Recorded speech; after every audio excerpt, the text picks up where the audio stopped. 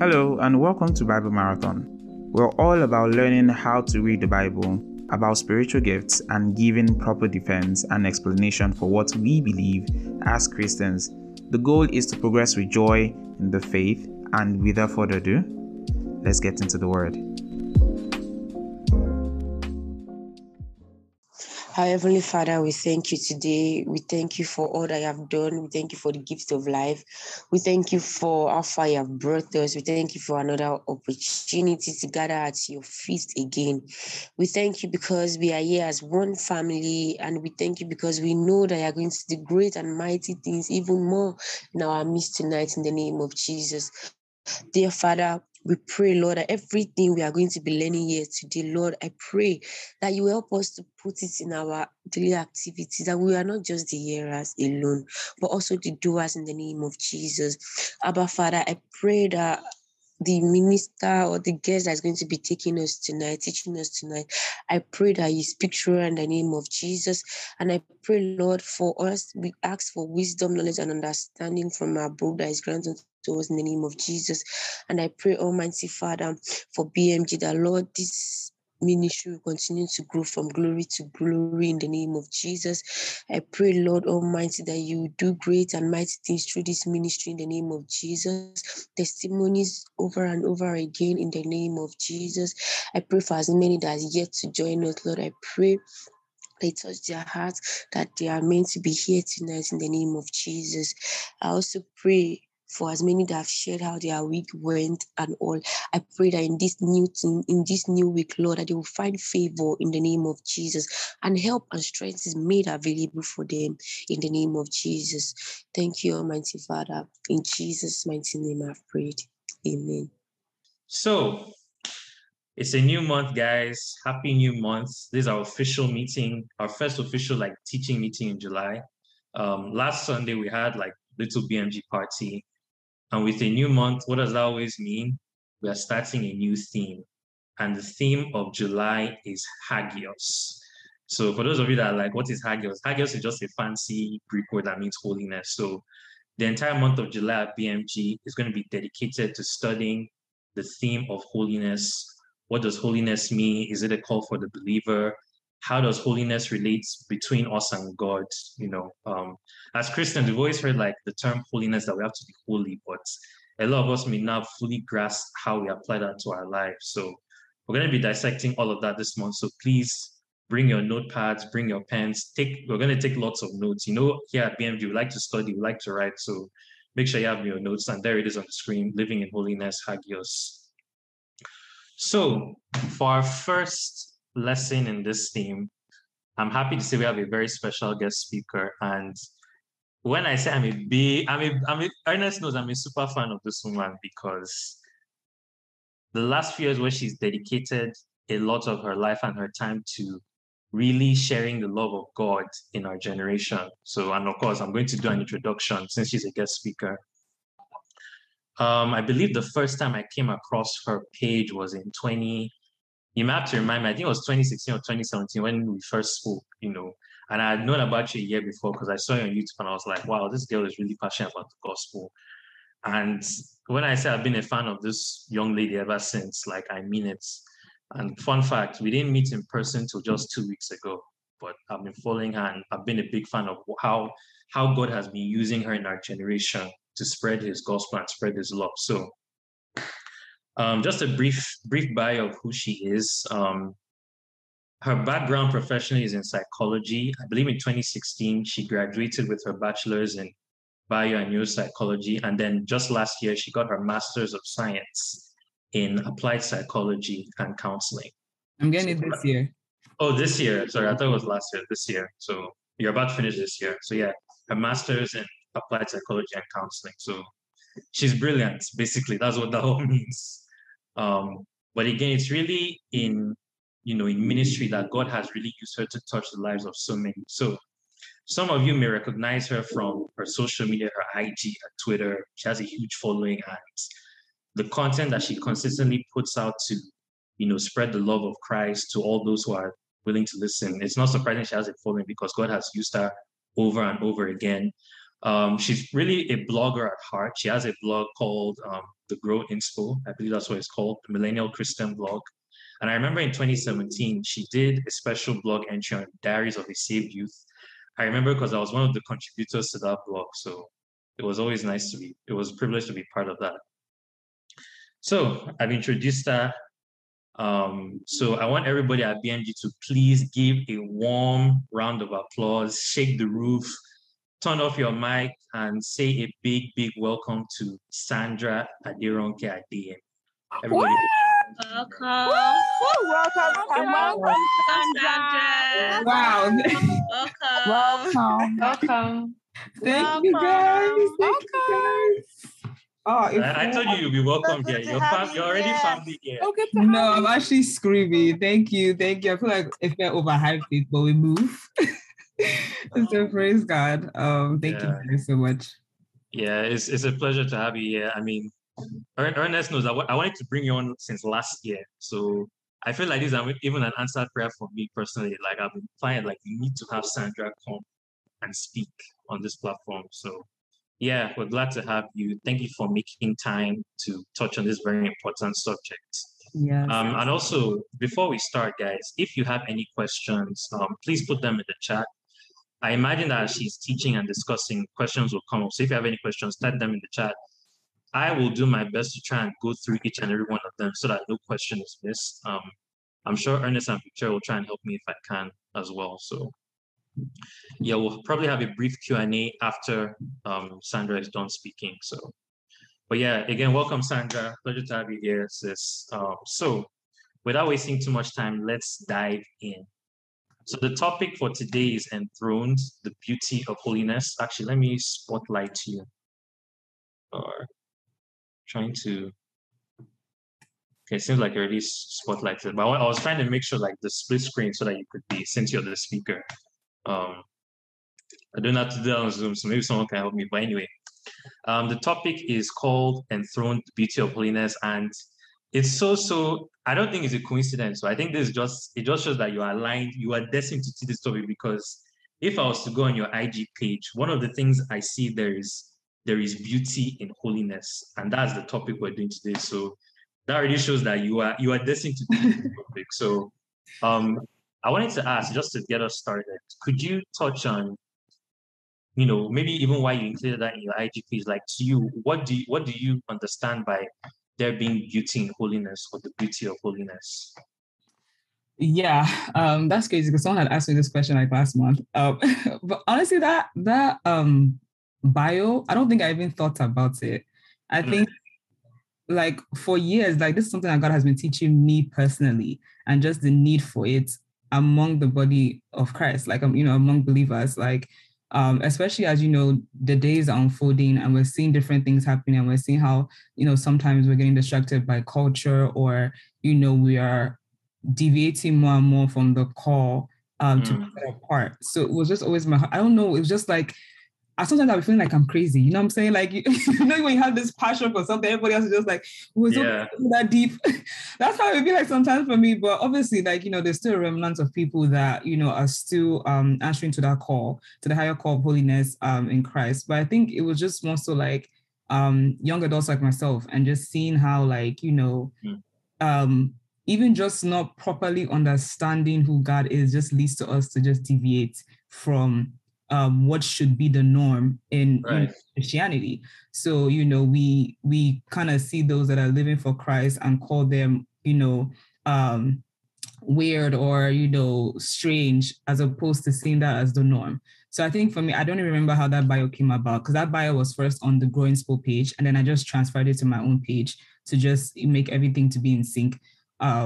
But I think it's just something that God has put on my heart, and I was just like for years, like it's just something that this notion of holiness, and it just made me even just want to learn more about it, even just for my own life, and even when talking to people and people have questions and like why is it that deep? What is it like? And just being able to just share, like it's just something that talking about Jesus period gets me excited, but even just that as well is just something that gets me very excited. I'm just like, okay. Seeing more people come to that, or even once they don't know about it, but they want to know and inquire about that, just really gets me excited for real. Yeah, that's awesome. What you just said alone, there's so many gems we could pick up of. So, but you said something which I don't think a lot of Christians still really grasp, and that's the fact that holiness is a calling for every believer. Mm. A lot of people still have this misconception that being holy means that you have to be perfect, or maybe it's not really a requirement, but the Bible tells us, be perfect as God is perfect, which is, I know in scripture, perfection means maturity. And one of the ways to be spiritually mature is becoming holy, growing in your holiness through your relationship with Christ. So I think I want to focus on that and touch on that more, the calling of holiness. So how we could break it down, maybe starting with how is the believer called to holiness, and what are the ways that they can walk in that calling of holiness? Yeah. The call to salvation is basically the call to holiness, right? Because holiness is the foundation of who we are in Christ Jesus. So it's not something that we are trying to attain. It's something that we are once we come to be one with Christ. So is when now that call to holiness is basically that call to live out our salvation, with fear and trembling. That's basically what it is at its core, is who we are, and then walking it out, just manifesting ourselves as true sons and daughters of God, not because we're trying to earn points, but because we've already been made right with God. And I think and that just even goes back to even just the basis of our identity and who we are, and knowing that identity so that it will be, so that we can live it out accurately in the world that we are today.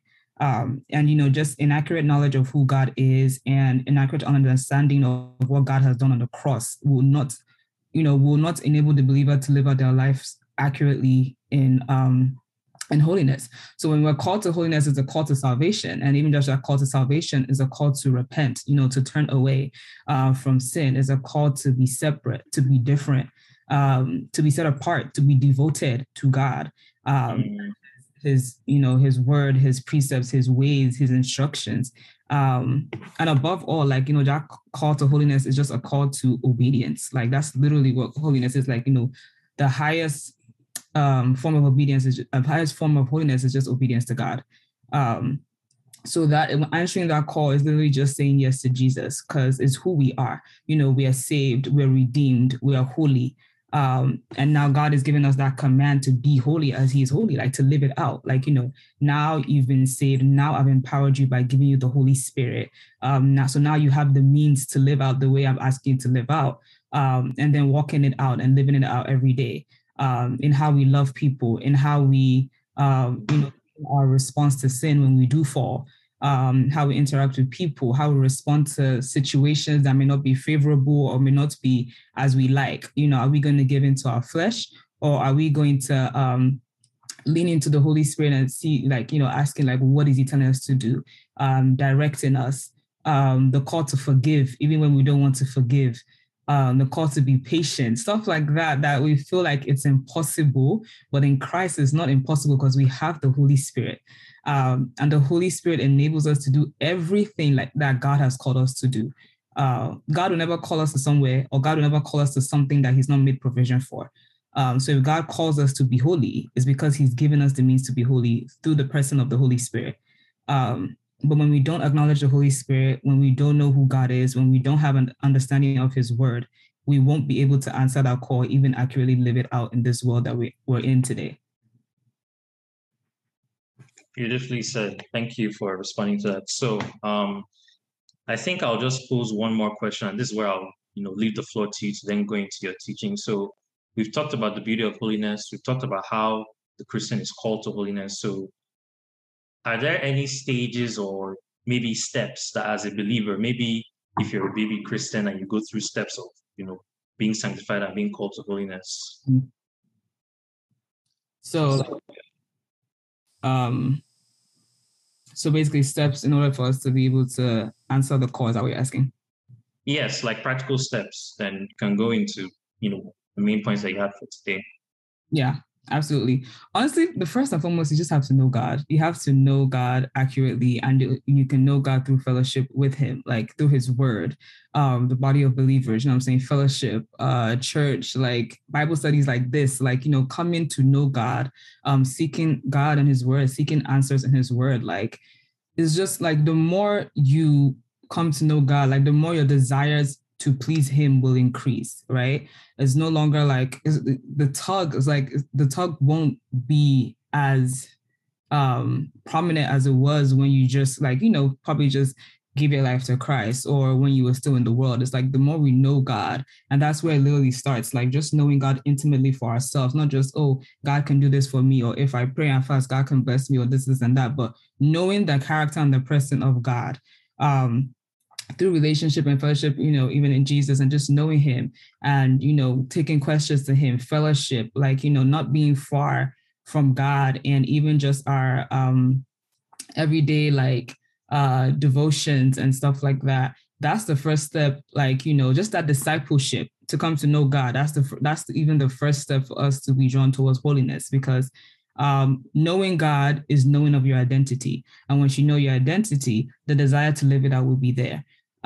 So it's definitely the first step and the most important step in just the spiritual disciplines and continuing in that every day. Like, even as the Bible encourages us, like just to continue in that and allow God to refine our desires, allow God to define what these things are for us, as opposed to allowing the world to define it or allowing culture to define it, allowing God to have that say in our lives, allowing, Christ being Lord in our lives and Lord over our will. And, having that desire to do His will, He'll begin to do that work within us. Okay, awesome. Thank you. Okay. Yeah. So if you had any other points as well. So the first step is knowing God. Then after that, what would be the next steps that the believer could take? Fellowshipping with the body of Christ, like, having that community where you can grow. Either, you can be taught, just like the Bible says, like this, you can be taught, you can be corrected, you can be loved, you can, experience the practical love of Christ through people, even just in that fellowship, and just having that and having, this walk, we can't do it alone, and we weren't called to be isolated, even as we're going through life. But having that fellowship is definitely also very important. I think that's something we tend to neglect and just feel like, oh, I can do it myself, or I can see God myself, which we can and which we should. But having that fellowship to supplement it as well makes that relationship more tangible, more enjoyable, and more desirable. Okay, awesome. So I was thinking we could go into some scripture, any scriptures you feel that perfectly give an example of what it means for us to have fellowship with other believers and also to know God, and how that leads into the steps of holiness. So if you have any scriptures, and they'll be on the screen so that everybody can see them. Yeah. And you can touch on them as well and what it means for us. Yeah. So if I'm looking away from the camera, it's because I'm looking at my notes. But yes.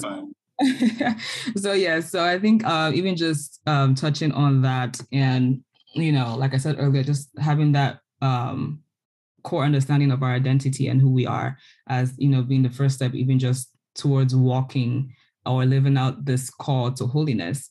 And just like you said earlier, like, just seeing the beauty in it. I think that's definitely something that I have just a big desire for, is just seeing the beauty in holiness, right? And the only way that we can see the beauty in holiness is to see the beauty in God. Because if we don't see the beauty in God and His ways, and, come to acknowledge His sovereignty, or, His mercy and His grace, we won't be able to see beauty in the things that He's called us to. So I had like different points, definitely different scripture around, even just with different things that pertain to different things that we're talking about today. And sorry, what's the question? Okay. No, that was just someone making a comment. I'll try and point out if there are any questions as people type them. So yeah. I want to make sure I was following that. But I think definitely one point I definitely I wanted to drive in also just talk about also how the call to holiness, or even just the call to live out this Christian walk at all, is not passive, but it's proactive. And we have different action words in the Bible where God is telling us to flee or to take heed or to arise or to awake. And I think a lot of times we just want things to happen. Like, what I'm saying, like, oh, if it happens, it happens. But it's like, no, we have a responsibility as well, to activate the power and the gift that God has given us and to walk towards it. And even just, I think the first one I wanted to touch on would be Galatians 5. Galatians 5. I'm using my phone. Galatians 5. Galatians 5 from verse, sorry, my Bible. I'm looking at my Bible. Galatians. Yeah. And I'm reading from Amplified, if that makes sense.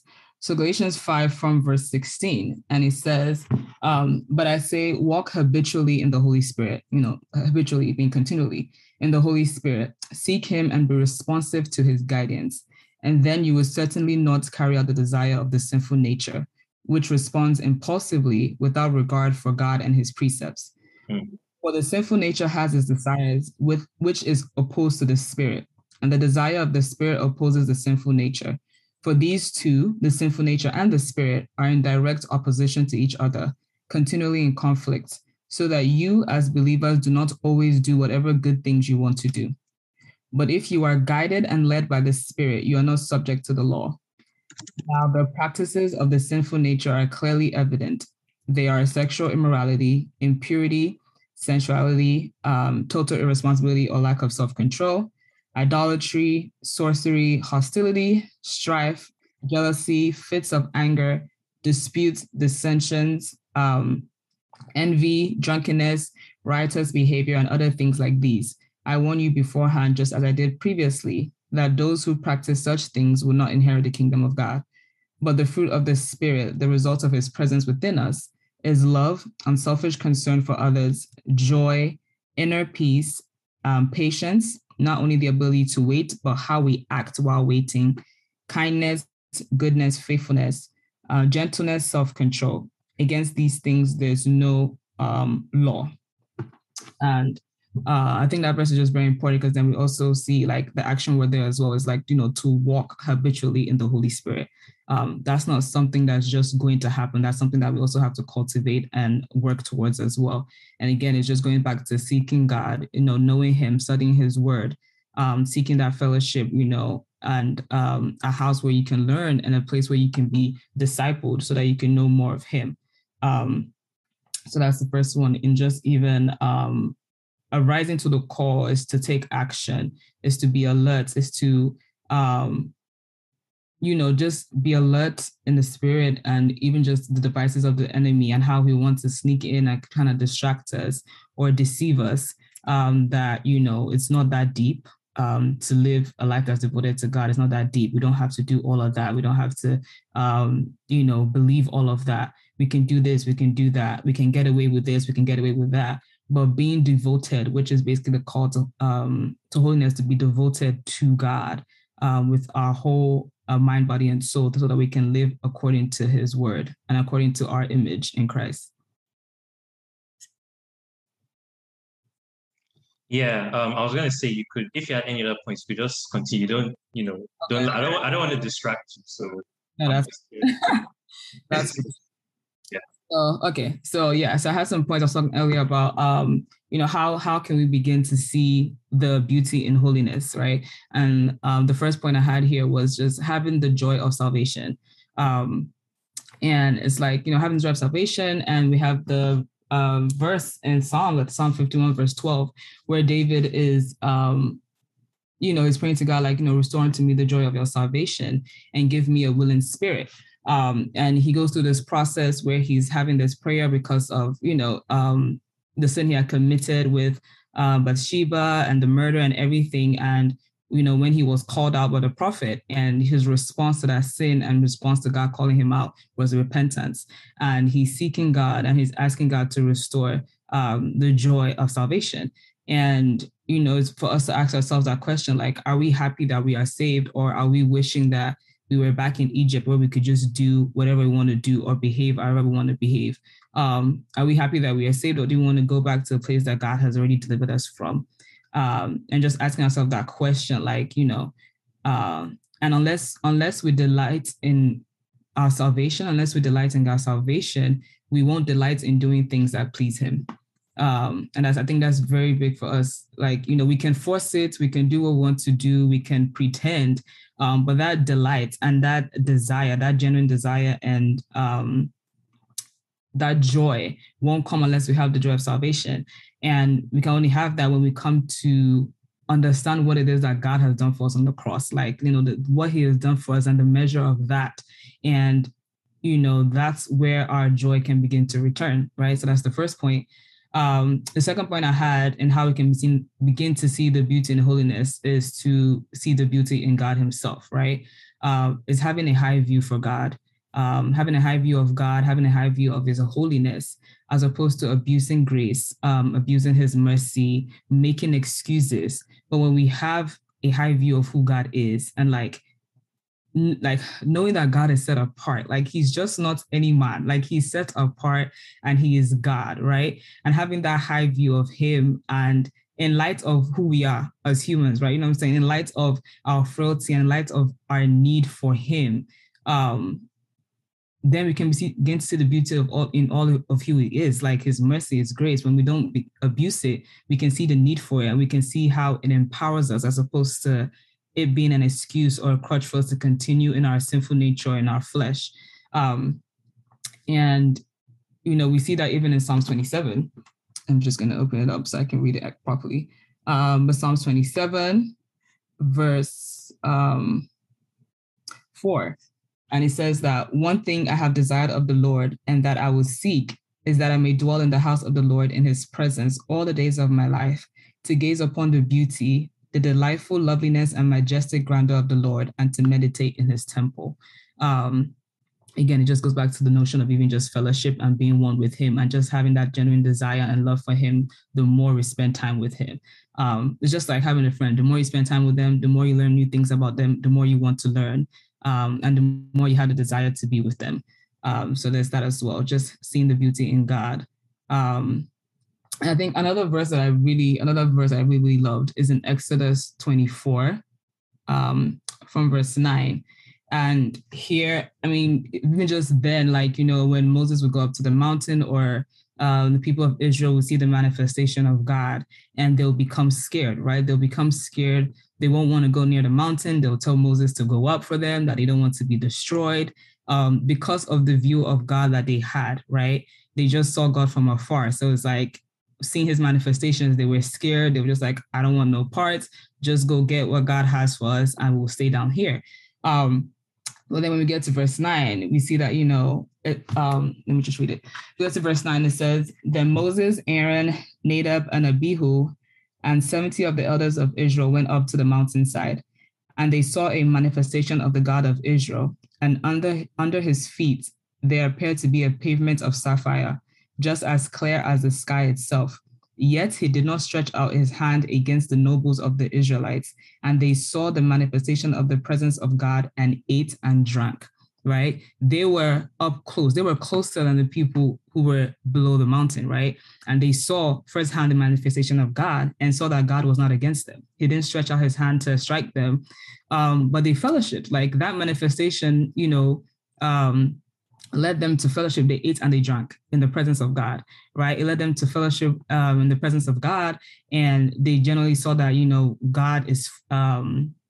God is not a wicked God, and God does not desire to strike us.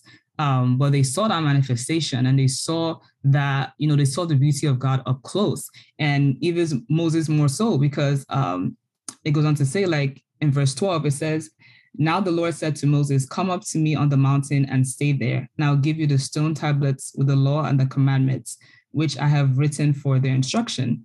So Moses arose with Joshua, his attendant, and he went up to the mountain of God.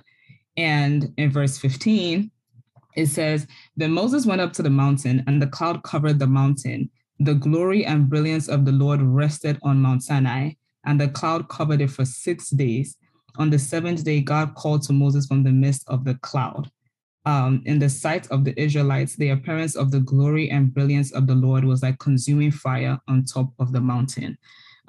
So far away, people were seeing danger. People were seeing something to fear. Up close, people were seeing beauty, and they were seeing just they were seeing the beauty of God, and just they were humbled by his holiness and his majesty.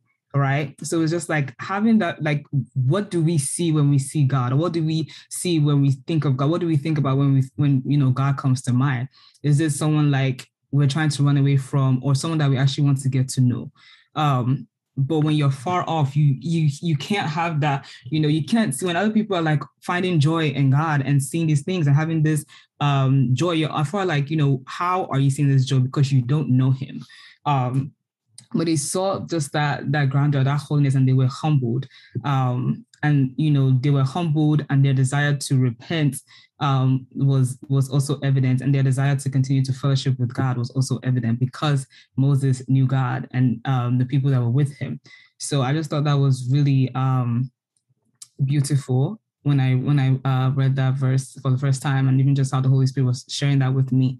But afar, you can't really know him. Afar, you can't have no desire for him. That's why when people see things, or they get convicted, they want to run away. They want something that makes them feel good. It's like, oh, this conviction is not making me feel good. So instead of leaning into it, or seeking God, they want to run away.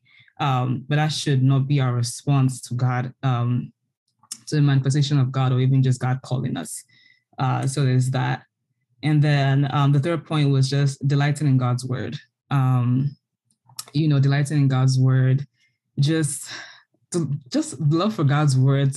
I don't even know what to say. Like, just delight in God's word, because it was given for our instruction. The more we even just come to fellowship with the word, not just to pick and choose, and not just to be like, oh, I need this right now to feel good, but actually to be like, I want to know the person of God through Christ, right? Because the Bible tells us that Christ is the fullness of God. He was the physical manifestation of God. But just coming to know his word and knowing his character through his word will enable us to see the beauty in God, and eventually the beauty in holiness. And next point, which I think is very important, is also delighting in God's people. Like I said earlier, just delighting in God's people, like, having fellowship with God, but also having fellowship with God's people. Our holiness is expressed practically in our interactions with people. How we love people, how we respond, even like I said earlier, even when things are not favorable, how we respond to that. Our interaction with people, are we patient? Do we have grace? Are we doing things out of unselfish concern for them, or just to get our way, or get things that we want to do? So even just delighting in God's people and having genuine love for God's people. And we see in the Bible too, like, when God is telling us to live out our righteousness, our holiness, a part of it also is the call to love people, and to genuinely love people, and have unselfish concern for them. So there's that. And then the fifth point was acknowledging the person of the Holy Spirit, right? The person of the Holy Spirit, because the Holy Spirit is not a thing. He's fully God, and acknowledging him in our lives is how we can begin to see the beauty of holiness and actually live it out, right? The Bible says, like, Jesus said that he was going to send us a helper, a comforter, someone who reminds us of all things that he has taught us. And that is the Holy Spirit. And the Holy Spirit comes to, to renew us, to sanctify us, to make us holy, to enable us to live out what God has called us to, enables us to obey God when he gives us instruction, to enable us to love people, to enable us to forgive people when we don't want to forgive people. That's all by the doing and the working of the Holy Spirit. And in Philippians 2, which is one of my favorite verses ever, but Philippians 2, open up my Bible, Philippians 2:12, and it says, so then, my dear ones, just as you've always obeyed my instructions with enthusiasm, not only in my presence, but now much more in my absence, continue to work out your salvation, that is cultivated, bring it to full effect, actively pursue spiritual maturity with awe-inspired fear and trembling, using serious caution and critical self-evaluation to avoid anything that might offend God or discredit the name of Christ. And verse 13, for it is not your strength, but it is God who is effectively at work in you, both to will and to work, that is strengthening, energizing, and creating in you the longing and the ability to fulfill your purpose for God's good pleasure. That's all by the power of the Holy Spirit. When it said God and work with us as the whole person of the Holy in the person of the Holy Spirit, to will and to do. So again, to have, first of all, have the desire to even want to please God, because unless you have that genuine desire, unless you have that joy even in your salvation, you wouldn't find joy in doing the things that please God. So first of all, to will, to have that desire to please God, and then to do the things that will be pleasing to God. That is all through the power of the Holy Spirit. So even just acknowledging him, who he is, when he, speaks to us, listening, leaning into his instruction. Because it's one thing to say, oh, I believe in the Holy Spirit, oh, I acknowledge him. But the real acknowledgement comes when our actions are in accordance to his leading and his prompting. When we actually yield and submit to him, that's when we can see that we're actually acknowledging him in our lives. And when we begin to acknowledge him in our lives, we see the fruits of our fellowship with him every day in our interactions with people. So there's that in just how we begin to see the beauty in holiness. And again, going back to what I said earlier about living a set apart life, it's not passive, it's proactive. It's, something that you wake up and you're delighting to seek God for his agenda for you for the day, or, for whatever it is, and actually to do it and work it out, knowing that you've been empowered through grace, knowing that you've been empowered through the Holy Spirit. And all these things are empowering you, and not, us using them as excuses, but also being empowered by them to walk it out every day. So do you want me to keep going, Ifa, or do you have another question? I think we still have it. I did have a point I was going to raise, but if you had like any concluding points that you wanted to round up on as well, then I'll bring up something that I noticed that I would like to go into further discussion. Okay, let me see. So, or if you don't, I can just bring up something that I took away it really hit me in my heart, and I would like you to give maybe a bit more. We have a lot of time, so what you said about delighting in God's people, and I know Ernest and I, we talked about this as we're discussing today with you. Yeah. Me, speaking for myself as a Christian personally, and maybe you give an example. Yeah. When I try to show people like God's love through my life, through my actions, and me, I don't think I know that everything I do is genuinely how much I love God, and it's my first and how I act. So people will be like, so you think you're holier than all of us, or you think you're this, you think you're that. I mean, even the most mature Christian would be like, they still struggle with that, being seen that way. Yeah. So I don't know if you have maybe any examples from your life and how maybe applying any of the things you've talked, how you were able to get through that hurdle, or how you were able to overcome all those negative things that maybe they label at you that, oh, you're holier than thou, something like that. My whole my whole Christian life since I've been saved in 2014, there's nothing I've not heard. Whether it's, oh, Pastor Sandra has come again, or this and that. Meanwhile, God did not ordain me pastor, but people have always had. I relate. Since I've been saved, but I think it can be hard sometimes. I'm not gonna lie. There's even that there's that temptation to want to dumb down your conviction just to seem like normal, right? What we think is normal, what people have told us is normal, right? And just like you said, like most of the time it's coming from other Christians as well, right? And of course, we know that there's some things that is just religious with no base. I'm not talking about that. But you actually living out your convictions, or living out the way you believe that God, has told you to live out, and you're getting like remarks and everything, like it's going to come. More will probably come. I don't think it's ever going to go away. I think for me, it's just, even when I'm tempted, I promise you, I'm always hearing the Holy Spirit in my ear, like, stick to your convictions. I promise you, stick to your convictions. Like, and he will always send reassurance, right? So it's like maybe like a week or so later, he will send someone else that will reassure the same thing that I was thinking, or he had told me that I thought maybe I'm crazy. I'm the only one thinking this way. Maybe I'm crazy. I'm the only one thinking this way. But it's like, no, he's speaking to other people as well in the same thing. He will always send that reassurance through somebody, even if it's one person or two people, or even someone online. I'll go on Instagram, I see a post, right? But even before then, is it literally him, like, reminding me, stick to your convictions, right? It can be something as small to something as big, right?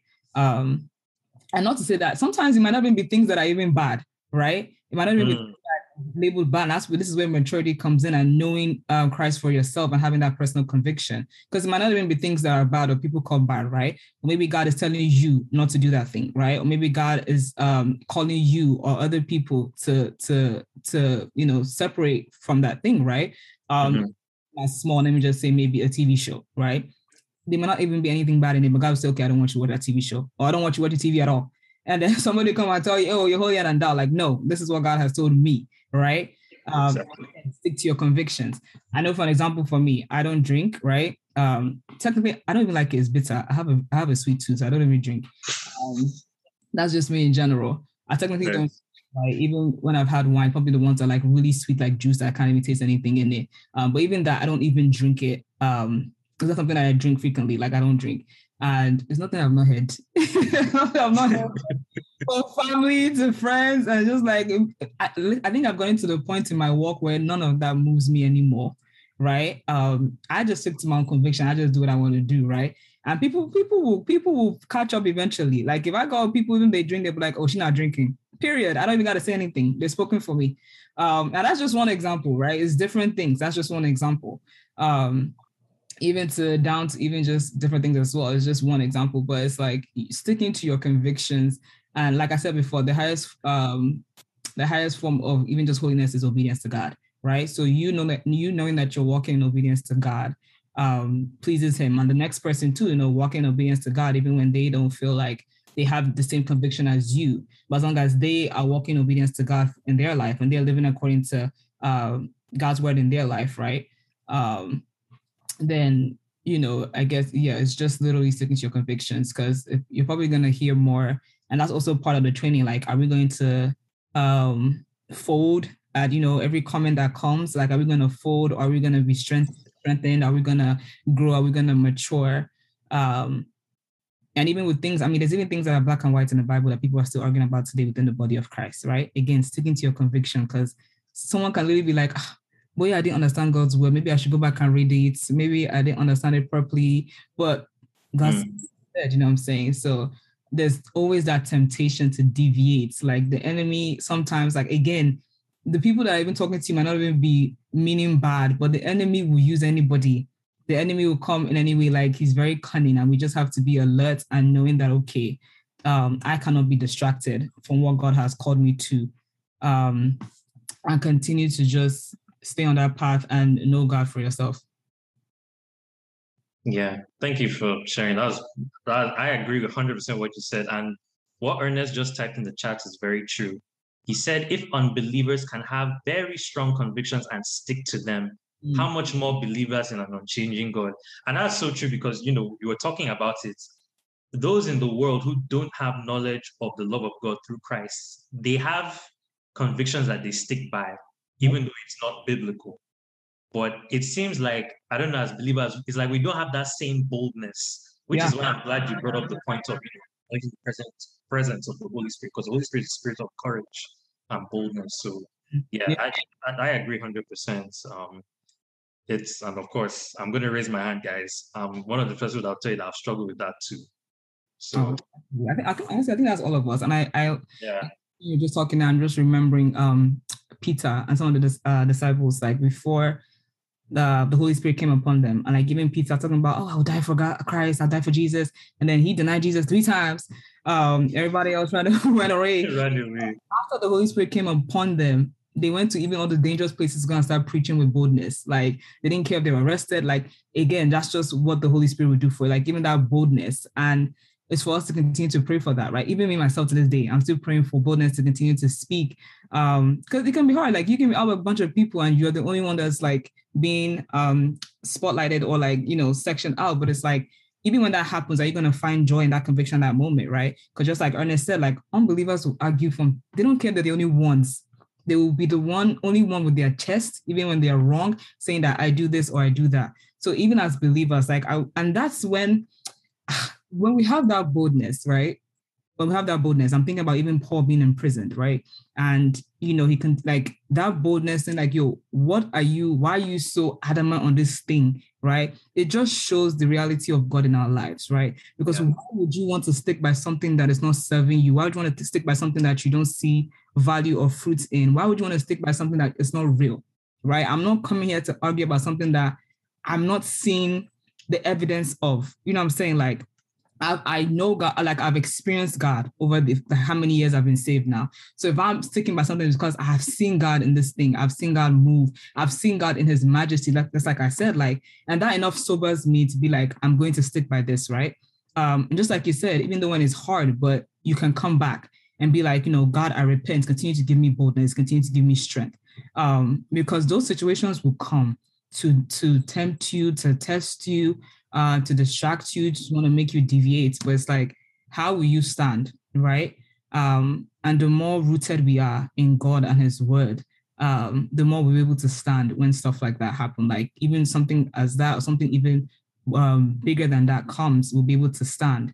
And just remembering like, although we're not alone in the, like Bible said, like, no temptation is uncommon. It's happening to people around the world, right? But in that instance, you may feel like you're alone because it's just you in that circle or it's just you there. But remembering that we're not alone, like not only do we have the Holy Spirit and God with us, but there's other people as well.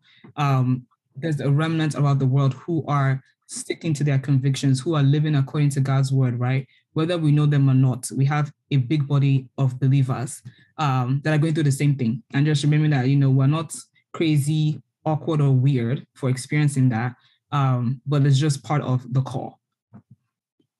Yeah, beautifully said. So, I see a question from Ruth. I mean, we're about to go into questions anyway, but before we do the Q&A, Sandra, I just want to ask, just to encourage anybody that's listening, and this is going to be on the podcast, so our hope is that more believers will listen to this and be encouraged. But just in conclusion, what final notes of encouragement can you leave to both the new believer, one who has just found Christ, and the one who has been walking with Christ for years, maybe even decades, and they're still figuring out how to live out this life of holiness? They're still struggling to find the beauty of holiness, and we've talked about it a lot. So what would you leave as an final encouragement to that person? Yeah, I'm thinking about the new believer who's coming, and even the ones that have been walking. And one thing that's coming to my mind right now is just that you don't have to sin and you are empowered, right? I think that's a very big one, is that you're empowered, right? I think a lot of times, even people that may just be coming to the faith, I think I was talking to a friend about this a while ago, but they may see, like, even just now, we have so many things that are happening in the media. We have so many things happening from within the church, things that are happening, and people may get discouraged. Even people that have been walking with Christ for a while may get discouraged. Like, God, what's going on? Like, I remember myself just sitting like, God, what's going on? Like, even just being more sober, like, even God, like, help me. But you are empowered.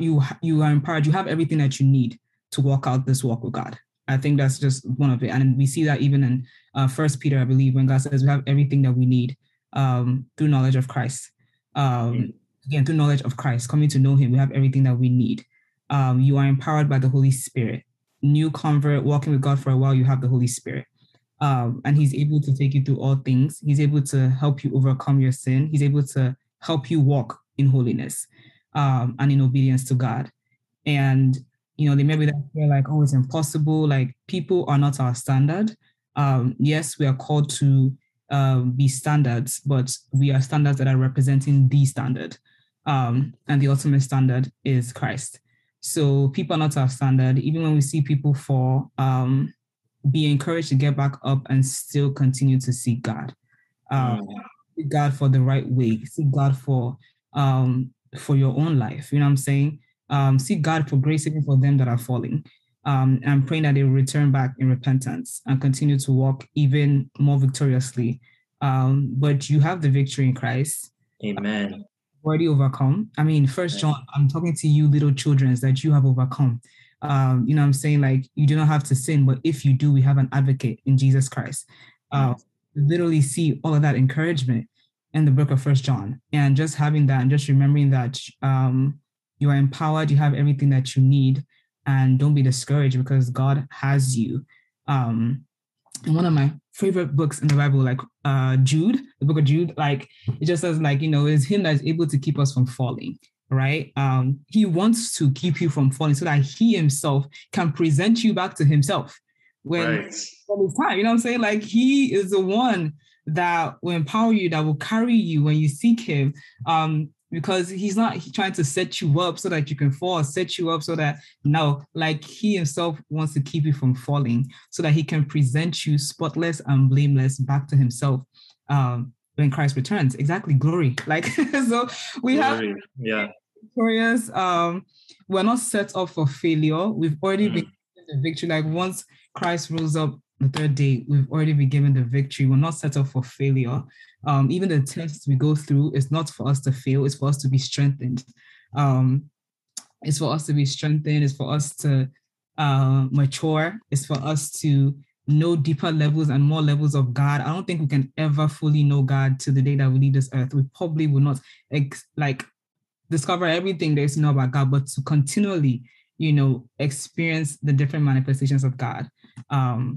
And his power in our lives. So you're not powerless. You've been given power through the Holy Spirit. You are a powerful being in Christ Jesus. Amen. So don't live like someone that's hopeless. Don't live like someone that has no hope, that has no power. We have the power through the Holy Spirit. And once we lean in and tap in through fellowship, we will begin to see the manifestation of that power in our everyday lives. Amen. Wow. Whew.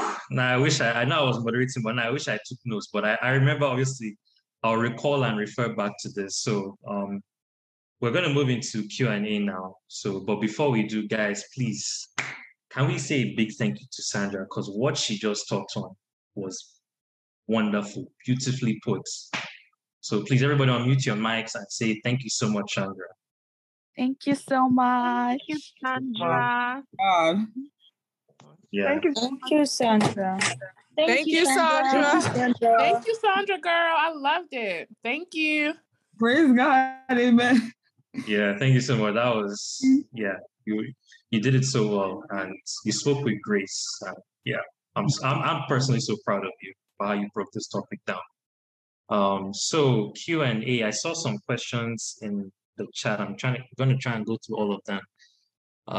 I think I see one from Ruth. So this is Ruth's question. Yeah. Can we attribute what Ernest said to gaps in knowledge? For example, believers not really knowing God. So when she says what Ernest said, I read out what Ernest said a few minutes ago, and I'll just read it again, just so that it's fresh in our mind. So Ernest had written earlier that if an unbeliever, that's somebody who doesn't know Christ, those who are unsaved, can have their strong convictions and stick to them, how much more we as Christians who have faith in an unchanging God. God never changes. His word makes it clear to us that his actions and his thoughts towards us never change. Yeah. So that's what Ruth is referring to. So she's basically saying that what Ernest said there, could part of the cause of that be not having full knowledge of who God is? So that's basically her question. Absolutely. Thank you, Ruth, for that question. And the reason I'm saying thank you is because it was actually part of my notes that I put there. But yes, ignorance sometimes will lead to that, right? And sometimes it's not even like there's willful ignorance and there's willful disobedience, but sometimes it's not even just truly knowing, whether it's that aspect of God or, just whether it's ignorance or incomplete knowledge of God, or false knowledge of God can definitely lead to that gap, right? So people will just stick to what they know. Right. They'll stick to how they know, or they would turn to who they consider a model Christian and mimic that, right? I'll say that we are a standard representing the standard, right? So if this person is ignorant, doesn't know where to start, whether it's in the Bible or doesn't know where to start, whether it's with fellowship or church, and they're turning to the next Christian to look at a model, and that Christian is doing all sorts. Now, this is someone that says they know God, so they're not even doing anything. We just have more ignorant people that just continue to grow within the body, right? So absolutely. And I think that's why the call to holiness is important, right? Because number one, it's obedience to God is a command. It's obedience to God, which is the highest form of holiness. Number two, people can see God's goodness and power in our lives, right? Because if we're living like we have no hope or no power over this thing. We just, you know what I'm saying? How do we expect the next person to see God, right? Or to have that understanding of God, right? And that's that, not that any of us, like you said, are going to be perfect. We're all walking in sanctification daily. It's a daily process, a habitual process. But just for the blueprint of your life, when people look at you, just the blueprint of your life, again, what is the pattern that they are seeing, right? And even just going back to David, God is labeled a man after God's heart. He sinned, right? What was his response to that sin? He mourned, he fasted, he repented genuinely. So when you look at the pattern of David, it's like, okay, he did this thing, he repented, and then he continued to walk in the Lord and do things that are favorable before God.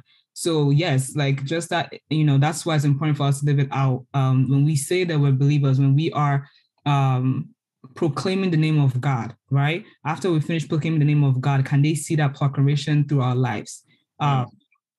So are we loving? Are we sticking to conviction? Do we even know the word? Are we living according to the word that we say that we know?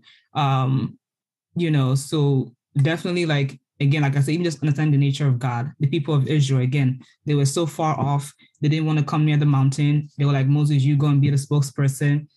They saw God's manifestation, but they didn't know God, right? Moses knew God, and knew him and knew his ways and knew his character. So it's like when people are not looking to you, or people come to God, or even people who may see disparities and then go to the Bible themselves and are seeking them, like, but this is not what I'm seeing happening in the body of Christ. So, stuff like that. They're trying to put in sync what they know about God, what they're seeing, and what they're seeing being lived out within the body. That can lead to a lot of gap.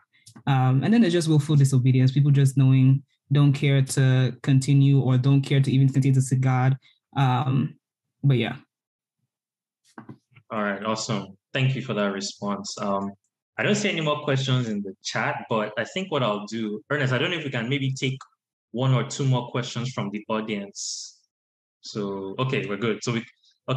So I'll give the first two people from the audience. So if you want to just unmute your mic and ask a question, the first two.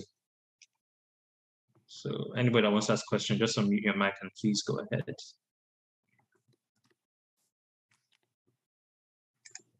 Anybody? I do have a question. I think it's more of just putting. By the way, I want to say thank you for taking the time out to teach. This was a great session, and I think so many points were made that most people fly over. And I love the fact that you mentioned that obedience is the highest form of holiness.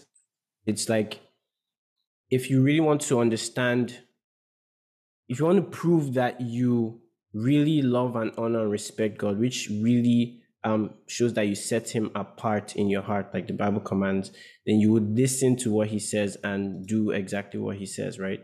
But I think maybe we should discuss slightly the distinction between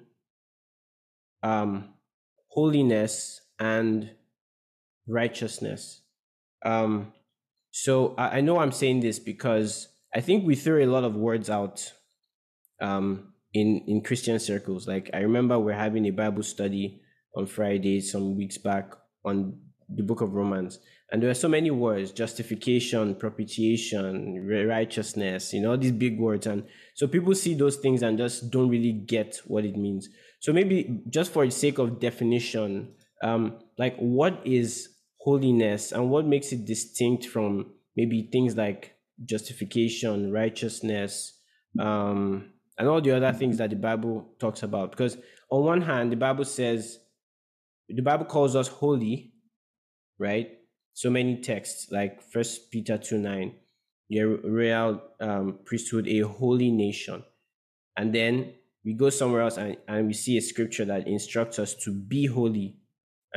I'm thinking about it, like, I thought you called us holy. Why are you telling us to be holy? So maybe you can like dive in deep a little bit so that anyone who's listening will get that distinction. Sorry, I shouldn't unmute.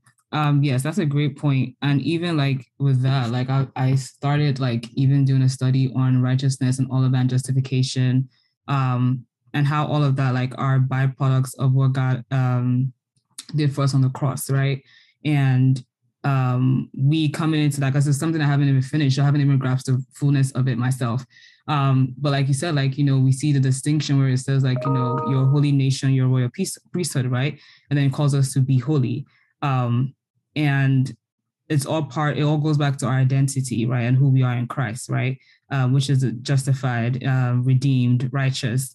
I know there's some places where even righteousness and holiness are used interchangeably in the Bible.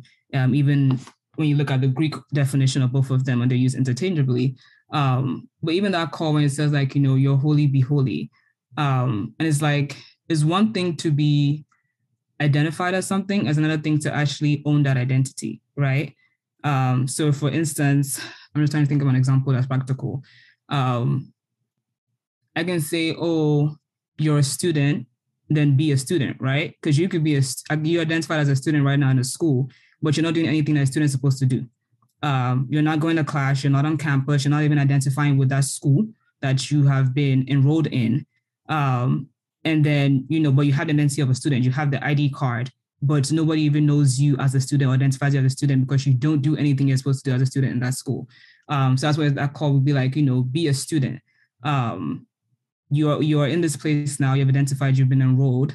The tuition has been paid.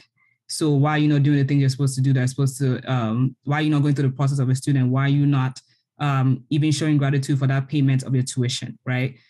Which is also just that call to be holy. And even that itself, like living that out and walking that out is also like even gratitude for our salvation. It's gratitude, saying thank you to God, like, having this higher calling that I can never attain by myself, but you already attained it for me. And now you're saying I should walk it out. And you've given me the tools to be able to walk it out. So even when you're asking that question, that's literally what came to my mind. And just like, because like you said, like it can be very confusing when you're saying, oh, be holy, but I thought I was holy. And that's where, going back to what I said, like, it's not passive, it's proactive. Like, you've been this is your identity. Like, this is your new identity. All things have passed away. Like, I'm saying, like, you're no longer a high school student, now you're in grad school. So now you have to, your study is going to be different. Your assignments are going to be different. The time you put in to do different things in grad school is going to be different. And now you have to be proactive with that status, and be proactive with doing the things that are required of a grad student so that you can graduate. Yeah, I love that. So I think I just want to be sure that that's clear to everyone, right? That God starts first, and it's just in God's mercy and grace. God starts first by calling us something. It's God who calls things that be not as though they were, right? So he calls us holy, righteous, blameless. But you can look at your life and realize there is what you are, like she said, positionally, which is what God gifts to you. They call like, hey, because you are this, be this. Yeah. So it's like, put on Christ. There's scriptures like that tell you what to do. As she said at the very beginning, she very aptly, like there's so many instructions that you can't read the New Testament and come out saying, I don't have anything to do. That's not going to be the conclusion. You're going to see things like awake unto righteousness, put off the old man, mortify the deeds of the body. Like there's always that action verb, so it's so beautiful that we see that. So thank you for answering that question. Does anyone else have a question? It'll probably be the last question because we have like 2 more minutes left or so. Okay.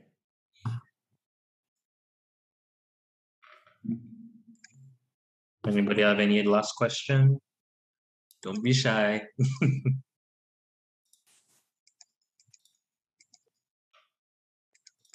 Okay, doesn't look like there's any last question. All right, well, again, it's been a pleasure having you here. And on behalf of Bible Marathon Group, all of us at BMG, just want to say a huge thank you, Sandra. Even before today, you're already part of the family, so you're always welcome back here anytime. And guys, please, her IG is there, her IG handle is there. Please go and follow her on Instagram. Like the content that this girl is putting out is is absolutely incredible. Like her page, her blog, please check out her blog. A lot of the topics and points she listed out today, she's already written about them years before, and also on other topics as well. So, please follow her IG, check out her blog, and I promise you'll be blessed. But yes, at BMG, we love you. Thank you so much, Sandra. You guys for having me.